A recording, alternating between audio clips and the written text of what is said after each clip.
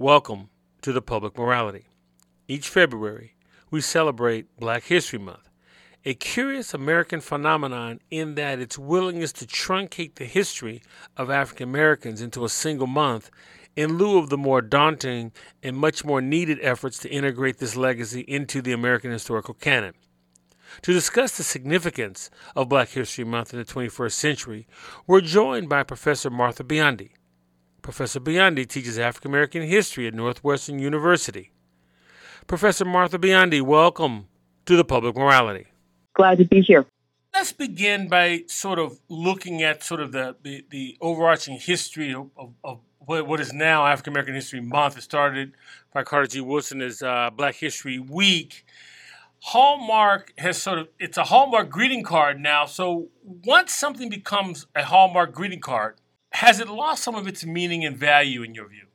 Yeah, that's a great question. Yes. I think for many, it can feel like a postage stamp, right? Or a Hallmark greeting card, a symbolic recognition, but devoid of the struggles, complications, contradictions, and certainly unfinished agenda of Black liberation. Or there's a sense that, we have a couple of programs or events in February, and then that wraps up everything for the year. It's out of the way now, done and over. And obviously that's very problematic. It replicates, if you will, the American society's broader desire in some ways to contain discussions of race, to contain acknowledgments of Black history. I really think we're due for a new paradigm where we're challenging ourselves, our students, and or our communities to really address diverse and or difficult histories and cultures on a more regular and ongoing basis. Well, that's a great segue for my next question.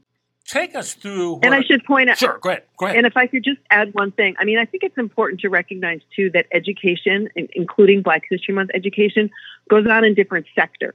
So I know that it's going to bring a host of new documentaries and programs on PBS that I'm really going to enjoy. Right. So, that's a great thing. I don't want that to end. I want it to go all year round. But also, I think one problematic sector is in public schools. I think we as a nation have refused to really train public school teachers to adequately teach Black history. And occasionally we hear glaring stories of what that leads to. There was a story here in Chicago of an elementary school celebration of Black History Month that included an assignment for kindergartners to draw and write about African animals. Or there's the story in Texas high schools that, had textbooks that described enslaved Africans as quote unquote immigrants to the United States. I think this situation is such that, one study I read a couple of years ago said that 8% of high school seniors, only 8% could identify slavery as a central cause of the Civil War.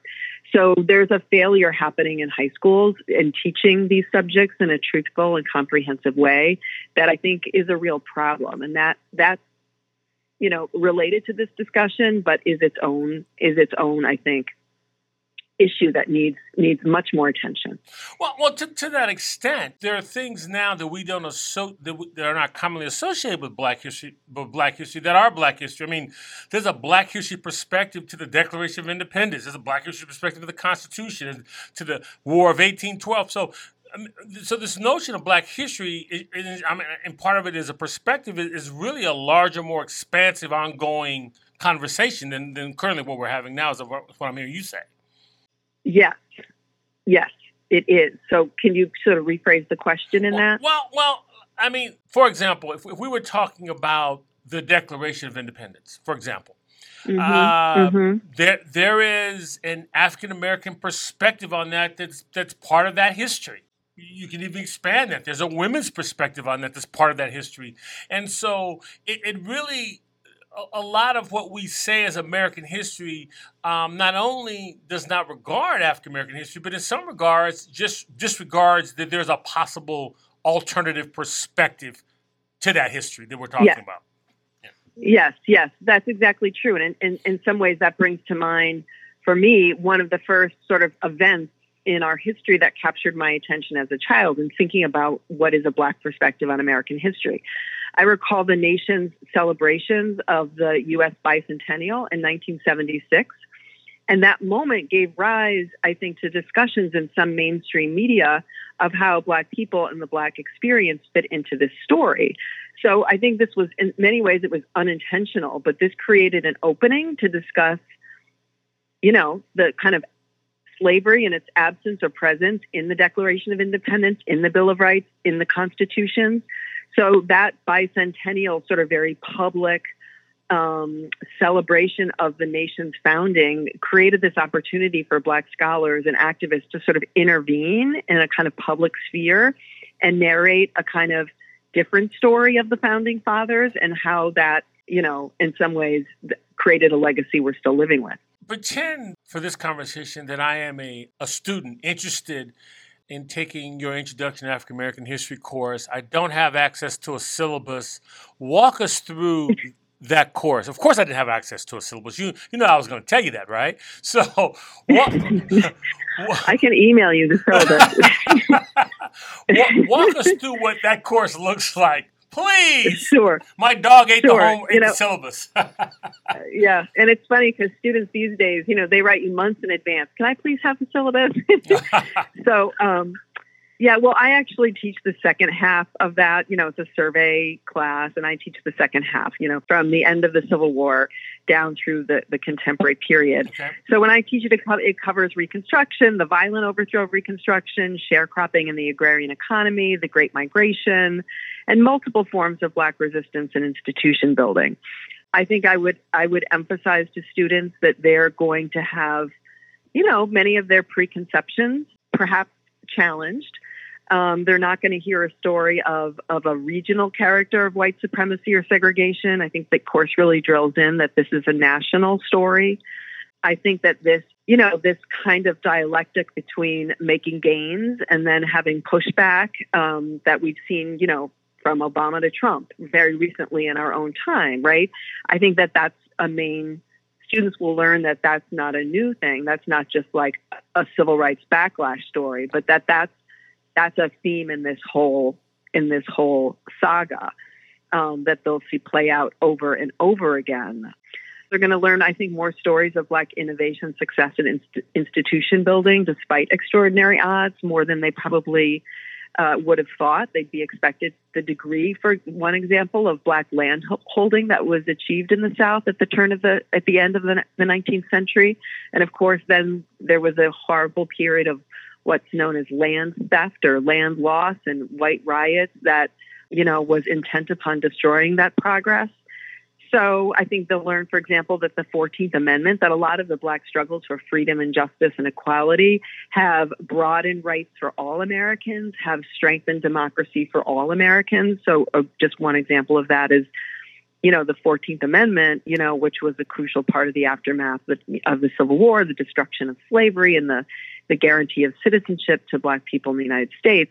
That kind of anchored what scholars have referred to as the rights revolution in American law, right? And so that then anchored not only civil rights for Black people, but defendants' rights, Latino rights, immigrant rights, disability rights, gay rights, and et cetera, and so on.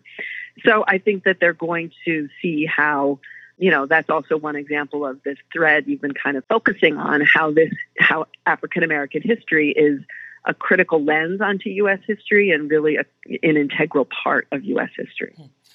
How do we escape from the existing paradigm that sort of truncates the meaning of certain individuals? I mean, throughout history. For example, we freeze Martin Luther King on the steps of the March of Washington. Rosa Parks was a seamstress who wouldn't get up because she was tired and her feet hurt. She wouldn't get off the bus. And Malcolm X is this fire-breathing dragon of hate, or he's on the cusp of being a king devotee. I mean, all these are obviously oversimplifications, but how do we move away from that type of reductive paradigm, if you would? Yeah. It's extraordinary in a sense of how, we have such low expectations almost of what Americans can hear. They need sort of simplistic generalizations of history. And I think it diminishes us as a nation. It's very infantilizing. I think it infantilizes the national culture, and it prevents us from facing truths about our past and about our present. You think of the founding myths, from American exceptionalism to, the land of the free and the home of the brave. Well, as long as we're sort of wedded to these myths, that in some ways it requires that we exclude or downplay or rewrite much of the nation's history.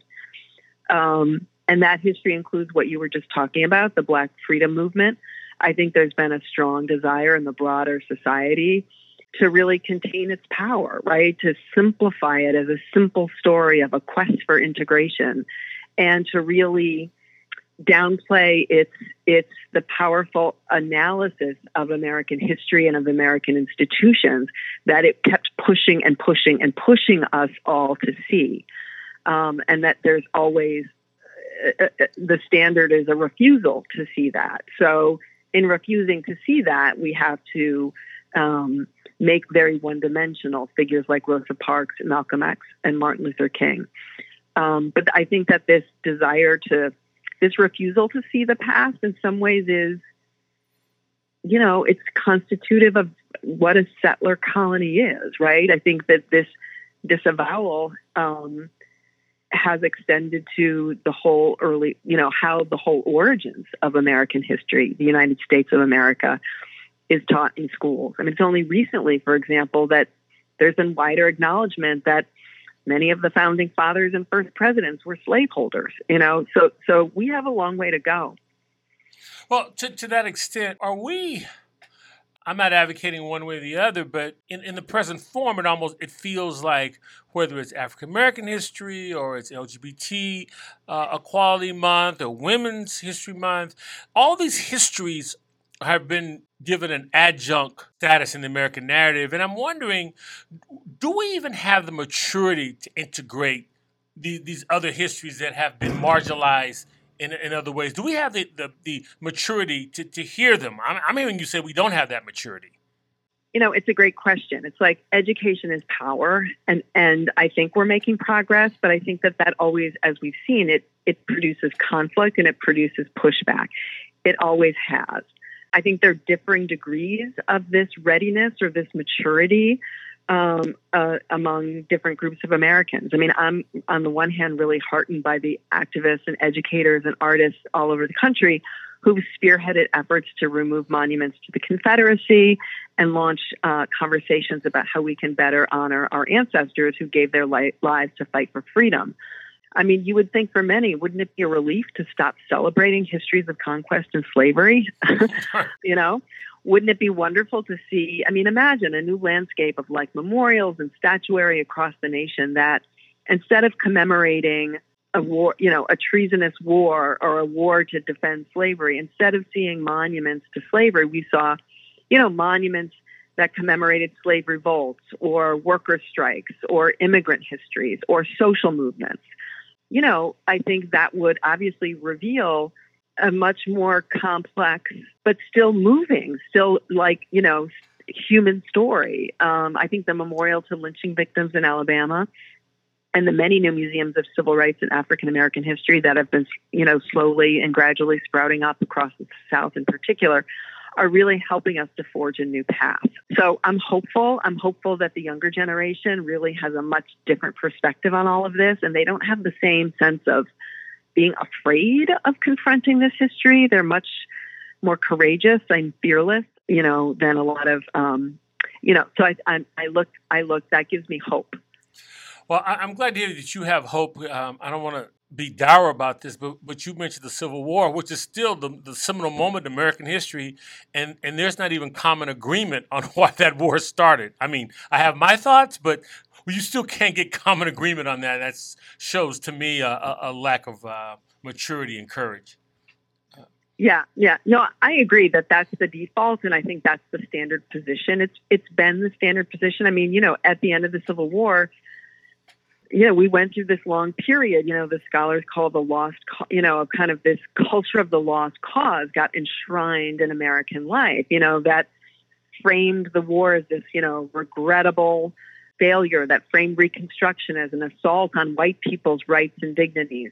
They framed the Ku Klux Klan as saving white women from the deprivations of newly freed slaves. So that, Birth of a Nation was filmed in Woodrow Wilson's White I was House. thinking about Woodrow Wilson as you were saying that. Yeah. So this is, that's a big, mountain to overcome. And I think this was a story not just produced out of the South or in schools in the South. It was these history books were written in Harvard and Yale and Columbia, and that's how this story was portrayed for decades and generations. So, yeah, as I said, there's a lot of work to do, and I think we're seeing the urgency of this work in our own time. Obviously, the events of January 6th, where you had insurrectionists marching with a Confederate flag in this Capitol, are heart-wrenching and are horrific. And so there's not only like this educational, cultural reason to engage in truth-telling, but there's, I think, vital social and political reasons to really fully commit to truth-telling as our national mission, because, now we have, I don't know how many millions of people, believing lies and conspiracy theories and myths and untruths. And so, we have a lot of work to do. And I think just the kind of, in some ways, I think of, we could talk a lot about how during the civil rights era, we made such partial and small gains. And one thing that we've never done as a nation is confront the legacy of slavery. We've never had a reparations process. We've never had like South Africa had a Truth and Reconciliation. There are many countries that have had dictatorships that have had some kind of reparation remedy in the aftermath. We've never, as a country, formally in any way faced our own history of enslavement, of Native genocide. These are wounds. These are unfinished agendas. And I think that there's a crucial need for that, and it needs to take place on many levels. Obviously, we're a big country. We have a federal system. These can take place federally. They can take place on state and local levels. But now I'm thinking we're going to need to go through this for Trumpism. Like, we're going to need, in some ways, like some processes of purging our nation of this newly flowering white supremacy and Nazism and violent, extremism that we've seen, that really got a lot of license and sanction in the Trump years. It's always been with us. This is a key theme in American history, but it's gotten extraordinary sanction, and it's very well armed, sadly. If you're just joining us, I'm speaking with Northwestern African-American history professor Martha Biondi. And Professor Biondi, one of the gold standards of most Black History Month celebrations is the Civil Rights Movement of the 1950s and 60s. If you would, but what's often not shared as much is the impact and the contributions of women in that movement. Could you talk about that for a moment, if you please?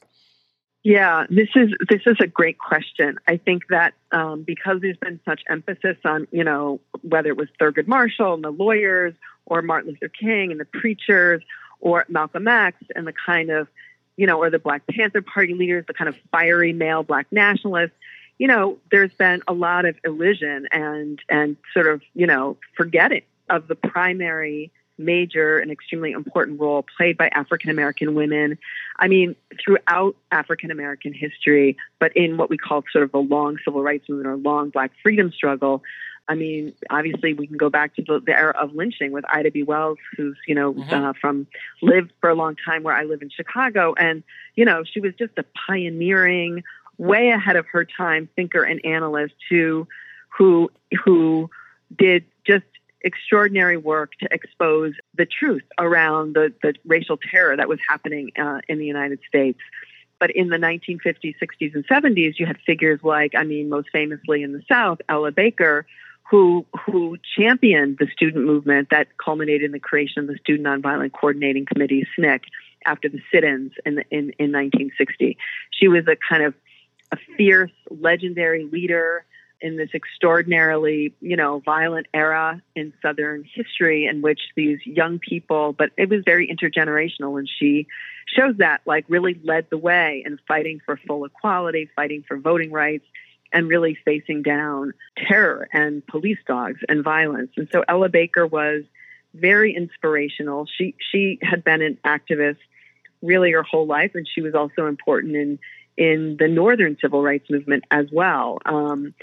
she helped to found a group in New York City called In Friendship that brought a lot of Northern support to the Montgomery bus boycott. So she was a person who kind of knit together Northern and Southern struggles. She was a kind of almost an elder in the 1960s, but somebody who recognized that youth were going to be at the forefront. So she really empowered youth and really let youth lead. But she was a trusted advisor and somebody who influenced generations of activists. But there are many, many more women like Ella Baker that, unfortunately, again, as the media always tends to want to give the microphone to the male leader, the contributions of women like Ella Baker, like Fannie Lou Hamer, again, an extraordinary on-the-ground leader, and the kind of violent years of the Southern Civil Rights Movement, who put her life on the line, right, for the right to vote, for full freedom and dignity. These are the true heroines, if you will, of the grassroots struggle that it's so important to hold up in Black History Month, but all year round. You mentioned Ida B. Wells living in Chicago, and correct me if I'm wrong, but the reason she lived in Chicago is because she was run out of Memphis because of the article she was writing on lynching. Exactly. I mean, that's one thing, and that I think sometimes people forget as what made, in some ways, the struggle for equality or human rights in the South so difficult is that there was no Bill of Rights for Black people under segregation and Jim Crow. So that whole regime relied upon suppressing free speech, suppressing the right to dissent, suppressing the right to speak out. So just writing newspaper articles that told the truth, right, that exposed the complicity of people in power with these lynch mobs, that endangered her life, right? So she faced death threats, and she knew her friends had been killed. She knew to take that very, very seriously. So she was forced to flee the South. In some ways, that story of being a political refugee characterized many, many African-American Southerners during the period of the Great Migration. There was a fleeing violence was part of the impetus. There were many sort of push and pull factors, if you will, that shaped the Great Migration and this major demographic shift in American life. But fleeing political violence and coming north to sort of do that work, working in the Black press, founding institutions, having the right to participate in demonstrations, the freedom to speak your mind, that was a pursuit that many of the migrants from the South were seeking. I want to touch on something you just said in your last answer, because I think it's really, really important. America, the Declaration of Independence was a document based on dissent and secession, and you just said that dissent was taken away from many Black voices. And could you say a little bit more about that? Because that's really, really important. I mean, sort of the foundational underpinnings of the country were taken away from some of its citizens. Yes. I mean, there was a real fear that Black newspapers in the South would be shut down if they spoke, truth to power. As the late Manning Marable used to say, there was an inability to publicly critique Jim Crow. There was all of this crazy, kind of Jim Crow etiquette, that the apartheid in some ways regime demanded, so that when Booker T. Washington gave a famous speech in Atlanta in 1895, he has to sort of genuflect to the white audience and say in some ways that he concedes that segregation is appropriate. And this is the kind of speech that is allowed, that is sanctioned, that is held up.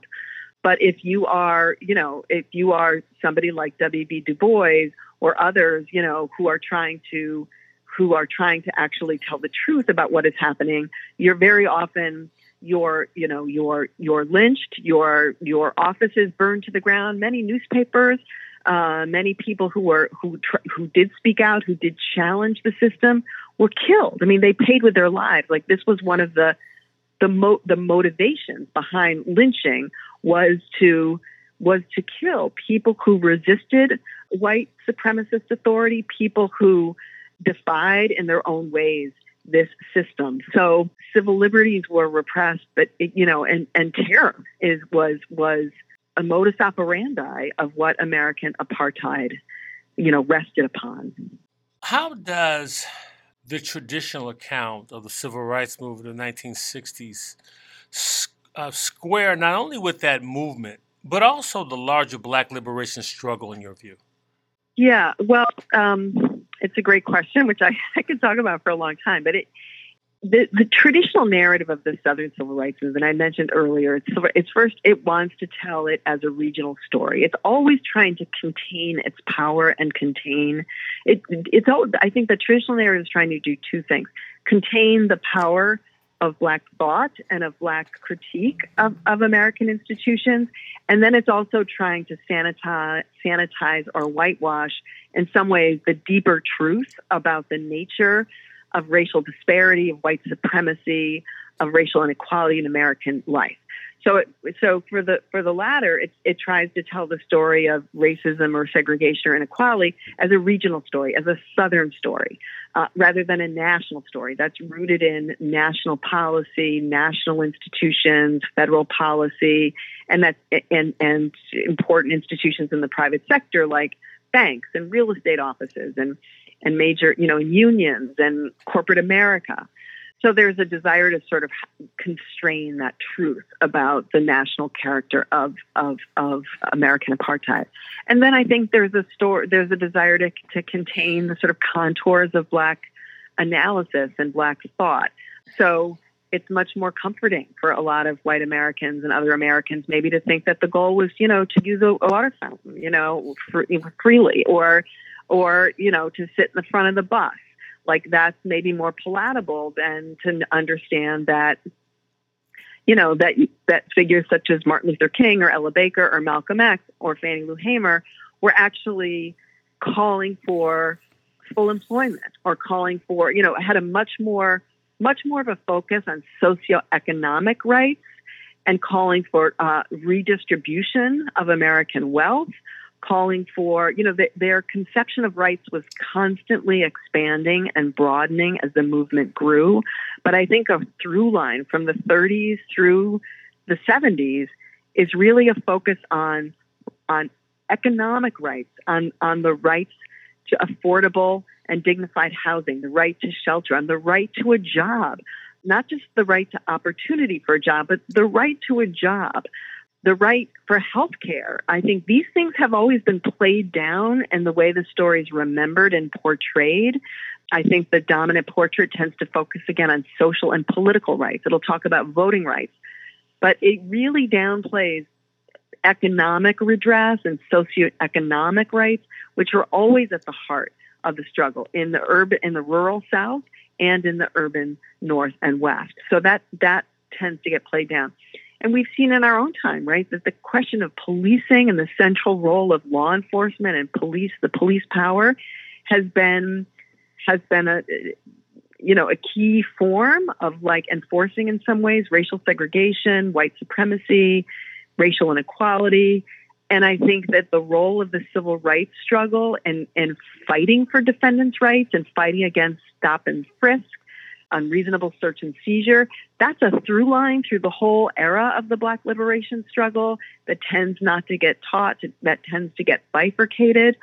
But this analysis of the way that the criminal legal system was used in some ways to control Black labor, to control Black dissent, another form, I would say, of Black thought or analysis that has been seen as sort of threatening to the operation of that part of society. So it gets downplayed and it gets sort of removed from this narrative of the Black freedom struggle.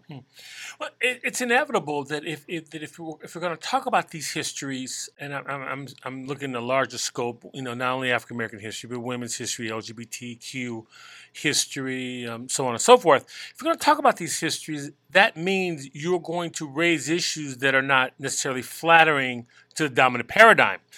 And with that, I want to talk about one of those unflattering aspects that has made its way to the silver screen recently.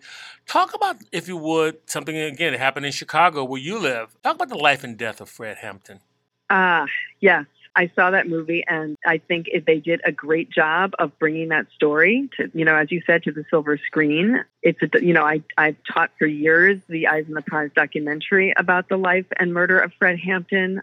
It's just amazing. He was 21 when they assassinated him. So young, and did so much in his short life. And I think that that's part of his continuing sort of appeal, certainly here in Chicago where people knew him, but the hopefulness that he represented, I mean, as a young person who had such maturity and such sort of wisdom already and such a vision of justice that was very inclusive, he was forming alliances with Latinos, with sort of young white Southern migrants, many different African American groups. So he really believed in coalitions. He really believed in centering the needs of Black young people and poor people and students. He was, a champion of workers' rights and very critical of police brutality, which ended up being part of, obviously that's what ended up killing him. But, he did in some ways personify this paranoid fear that FBI leader J. Edgar Hoover had of the Black movement. I mean, he in some ways, he called a figure like Hampton, quote unquote, a Black messiah. And instead of seeing a figure like Hampton as like something to be hopeful and excited about, that he was labeled as a danger. So he trained the FBI to be on the lookout for powerful, effective, visionary, charismatic Black leaders. Exactly what the country needs were portrayed as terrorists and, violent threats that needed to be contained and often eliminated.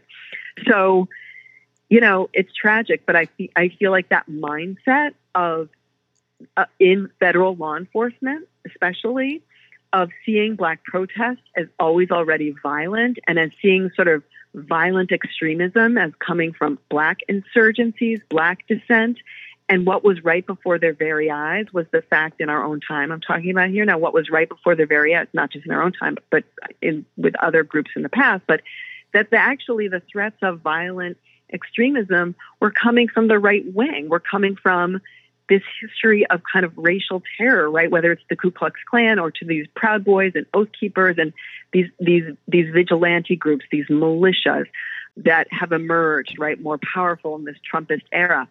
So, the FBI doesn't look at them as a problem, as a source of violence. They still have this category, Black extremist group.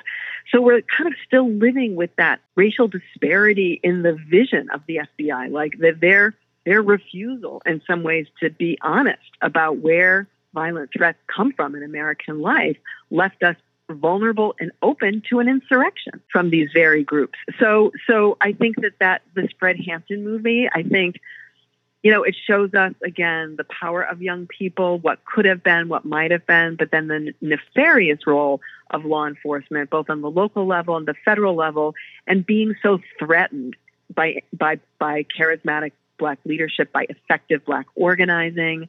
It's almost like this continuing nightmare that you feel like the white regime lives with, of the slave revolt that's always on the verge of happening. And so this use of overwhelming force against Black people when they organize and try and defend their rights, try and defend the dignity of their communities. And I mean, listening to you give an analysis of Fred Hampton's work, and I was thinking to myself, I mean, my God, this person could have been 2018, 2019, 2020. I mean, so much is sort of stagnant, and the same work needs to be done now. I'm wondering, and this is maybe slightly off from the whole nature of our conversation, but I figured you'd be a good person to ask the following question. Could you please explain to me, why does the FBI building still adorn the name of J. Edgar Hoover? And could you include COINTELPRO in your answer, please? Yeah, that's a great question, right? I join you in asking that question. And people have been, I know that there has been some organizing and some campaigns of pressure against the FBI to change that. I'm not really versed in that struggle, so I couldn't really give you an update on what's going on there. But I think it's a vital name to change on a building. Absolutely. COINTELPRO, which is an acronym for the Counterintelligence Program, was a program that emerged in the immediate aftermath of McCarthyism in the United States, which was itself another acronym for federal repression and surveillance of insurgent forces in American life. McCarthyism was aimed at the Communist Party and communist sympathizers, but ultimately just sort of broad swaths of liberals in American life.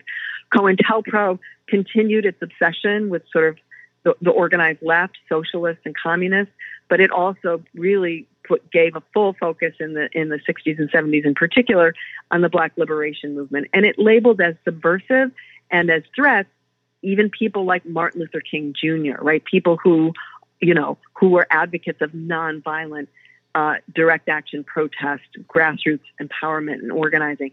These figures were labeled as threats by J. Edgar Hoover, by the counterintelligence program. As I mentioned before, he had an explicit policy that so-called Black messiahs, right, visionary, effective, popular Black leaders, right, who were telling the truth about racism, these were people that he deemed threats to national security. I can't emphasize that enough. People fighting for racial justice were labeled threats to national security. This is something we've never had a full accounting on. We've never sort of purged law enforcement of the insidious afterlives of that kind of thinking. And Hoover was in that position for decades. He amassed extraordinary power in American life, and COINTELPRO ended up destroying the Black Panther Party, including the assassination of many of its leaders. Many were set up and fake prosecutions, and some were incarcerated as a result of this, trumped up charges, lies, falsehoods. So COINTELPRO, but it was targeted against the Panthers, but a wide range of organizations in the kind of what we call the Black Power era. But it also affected, again, people like Dr. King, liberals, leftists, a wide range of the Black liberation struggle, but also the anti-Vietnam War movement, the Puerto Rican liberation struggle, the American Indian movement fell under the tentacles of the broad, sort of repressive and violent force that the FBI had assumed in that era to really put down dissent. Again, in their eyes, in many respects, the Bill of Rights did not extend to these issues, to these organizations, to this kind of rhetoric. They saw it as very, very threatening. In many ways, J. Edgar Hoover is an example of just a single individual figure who can have extraordinary power in American history or in American life. And his name absolutely does not deserve to be on that building, but we need a full accounting. He was guilty of crimes, and he was the leading law enforcement agent in the United States. Professor Martha Biondi, African American Studies, Northwestern University. I want to thank you for joining me today on the public morality, and offering your wise analysis. Thank you so much. Thank you. Take care. Stay tuned as I speak with University of California economics professor Sylvia Allegretto about the recent setback to increase the federal minimum wage. That's coming up on the Public Morality.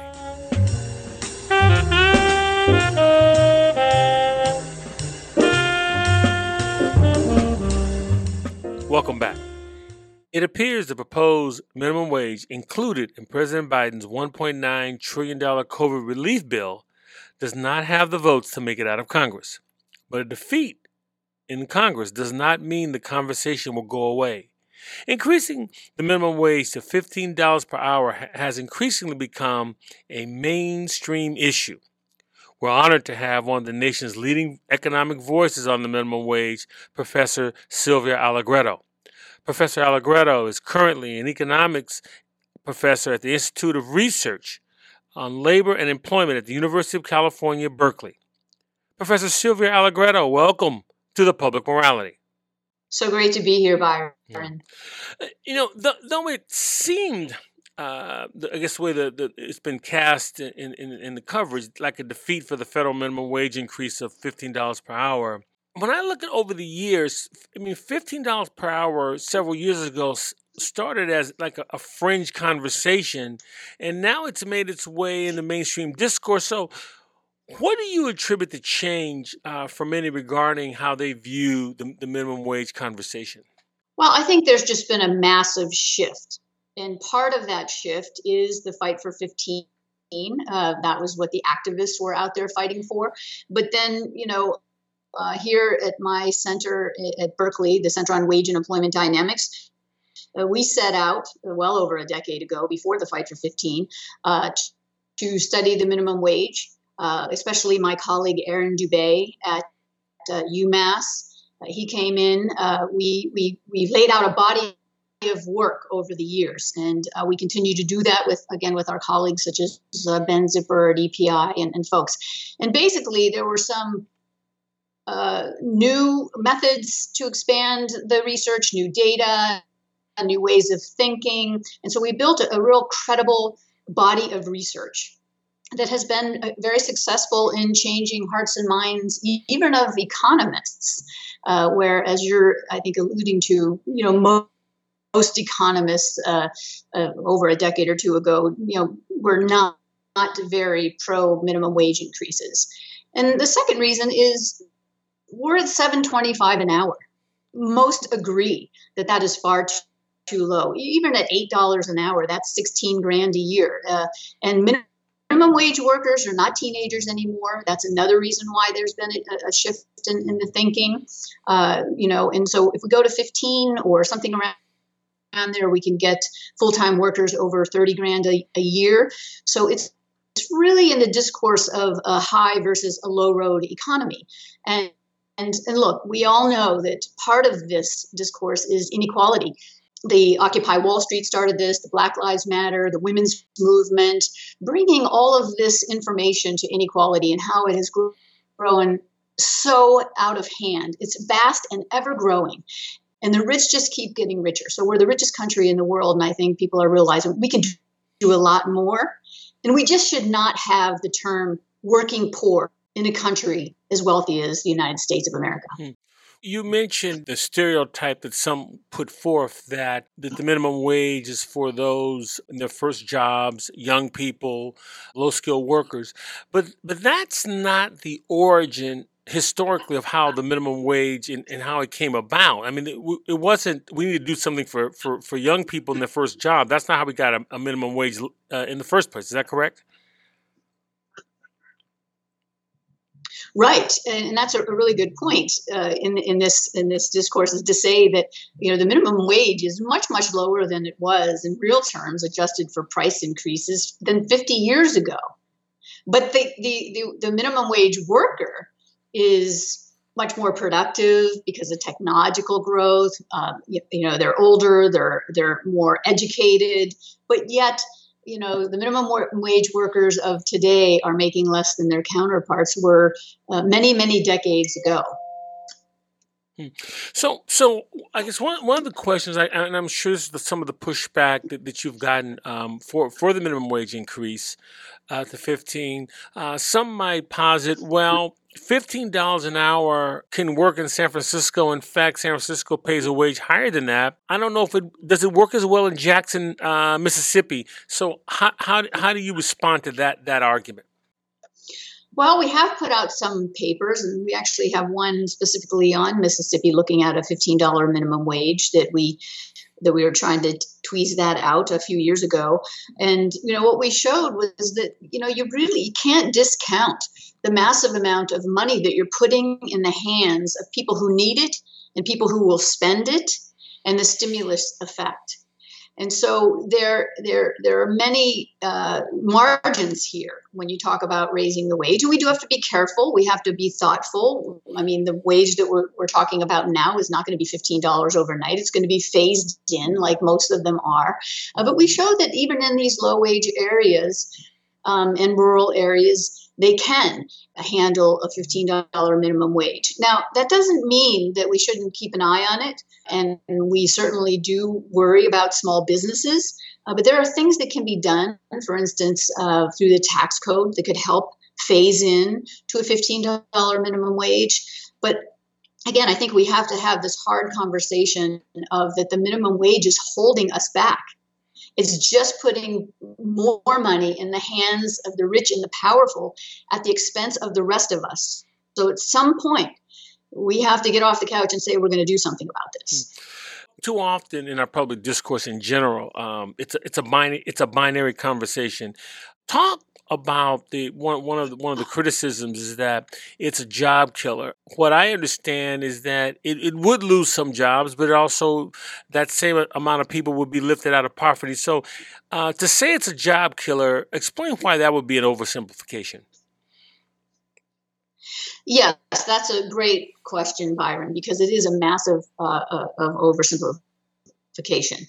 And first of all, let me just say that right now they're doing surveys of low wage workers and asking them, even if there are job losses, do you support a minimum wage increase? And by an overwhelming majority, they say yes, because they get it. Low wage work typically is very high turnover work.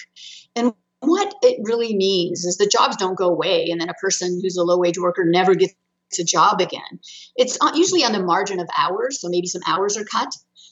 So a low wage worker who's working maybe less hours but getting a much higher wage is still going to be better off.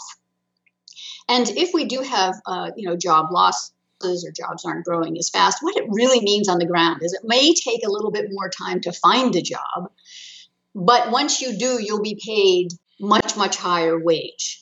And so that is an oversimplification. And I think it's a very, very important point. And by the way, when you take it all together, even with some kind of job loss, which we think like with the CBO's job loss of like 1.4 million, that's actually still pretty small. We think it was way overstated, by the way, but just to stay out of all of that argumentation, we can just say, look, when you look at pulling people out of poverty and families out of poverty, and don't forget, people who are low wage workers tend to live in communities that are low wage communities. So you're going to bring workers, families, and whole communities we're going to be lifting up. We're going to get rid of the term working poor. And don't forget, a lot of money in the hands of a lot of people who need it, and that's going to be a stimulative effect on the economy. So in almost any way you look at it, if you do a full cost benefit analysis, the benefits far outweigh the costs. You recently signed one of the signatories of an open letter in the Economic Policy Institute that called for a gradual minimum wage of $15 per hour by 2024. And as you stated earlier, that it would be a gradual increase, and then indexing it against future erosion thereafter. My question to you, instead of focusing on the hard number, why not push for the index now? Well, that's just not going to get us where we need to go. I mean, if you're going to start indexing from 725, you are basically starting from a very low point. And so you're never going to get any significant increases, especially when indexing is to the price increases that have been running on average about 2% per year. So it's going to take a very long time to get to $10, let alone $15. So no, almost everybody agrees overwhelmingly in this country that 725 is far too low. So we need a significant increase to make a real difference. Well, I mean, if you increase I'm sorry, go ahead. To 725 by 2%, you're not going to make a difference in anybody's life.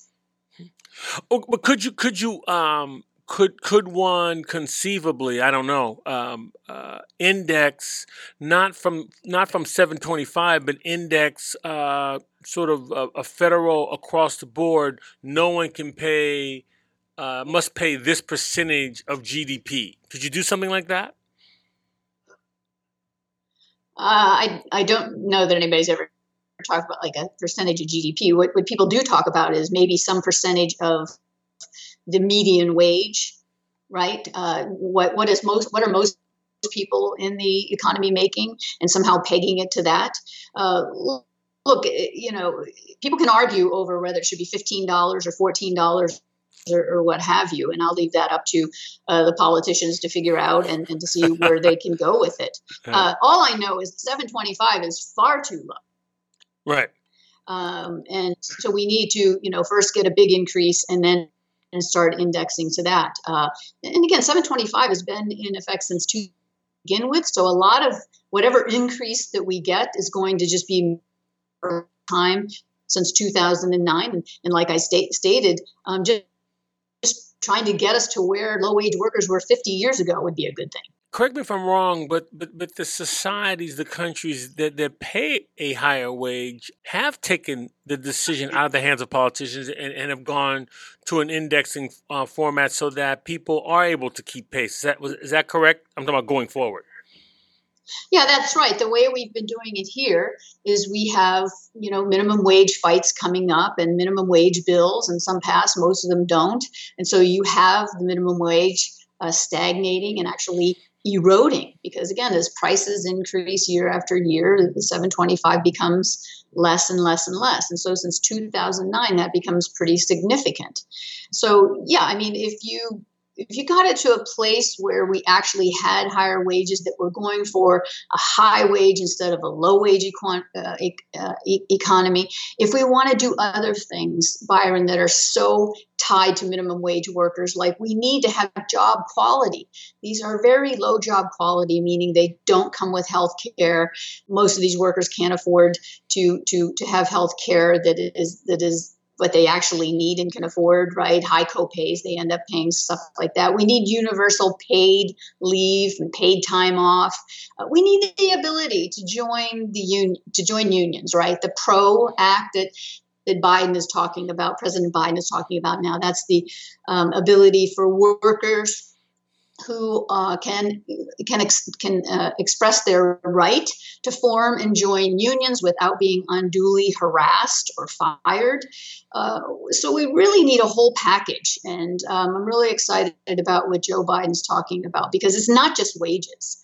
It's the idea of the richest country in the world not leaving anybody who gets up and goes to work every day behind.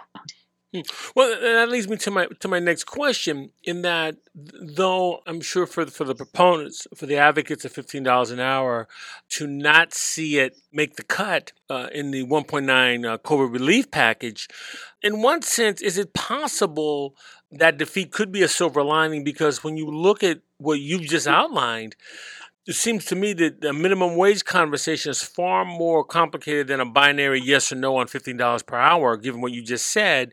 And is this now an opportunity to have this sort of fuller, judicious conversation about the larger implications of poverty, not just wages, but also benefits? Yeah, absolutely. And again, we have been in and out of this conversation over the last few years, especially with Occupy Wall Street, when we had the Great Recession, and through no fault of their own, many workers and their families were thrown, into poverty, thrown out of work, losing their homes. Look, we just have a very lopsided economy. We have the rich who are wealthy, and they keep getting more wealthy, meaning they take more and more and more of the income that is generated by these workers, by the way. So we're not, a developing country. We're not a poor country where we can't talk about having these high road values. We are the country that should be doing the best to lift up our lowest wage workers. We shouldn't have, again, the term working poor in a country such as ours. And we have to start thinking big. And one of the ways you can do this is to pass these more progressive policies. We should be doing much more for our low wage workers in this country. And when the rich are getting wealthy and hurting the rest of us, that's when it has to stop. The rich are always going to be wealthy. The corporations are always going to get their fair share and then some. But we have to start thinking very seriously about unwinding this very unfair and very perverse inequality that we have in the U.S. And that's what these policies will start to do. Professor Sylvia Allegretto, economist, Institute for Research on Labor and Employment at the University of California, Berkeley. Thank you for joining me today on the Public Morality. Much appreciated your wise counsel. Thank you so much. You're very welcome. The Public Morality welcomes your comments. You can contact me at byron@publicmorality.org. That's Byron, BYRON, at publicmorality.org. You can follow me on Facebook as well as Twitter. The archive broadcast can be found on iTunes, SoundCloud, Stitcher, or wherever you receive your podcasts. Once again, I want to thank Elvin Jenkins and Michael Burns at WJAB in Huntsville, Alabama, for allowing us to broadcast the Public Morality at their studios.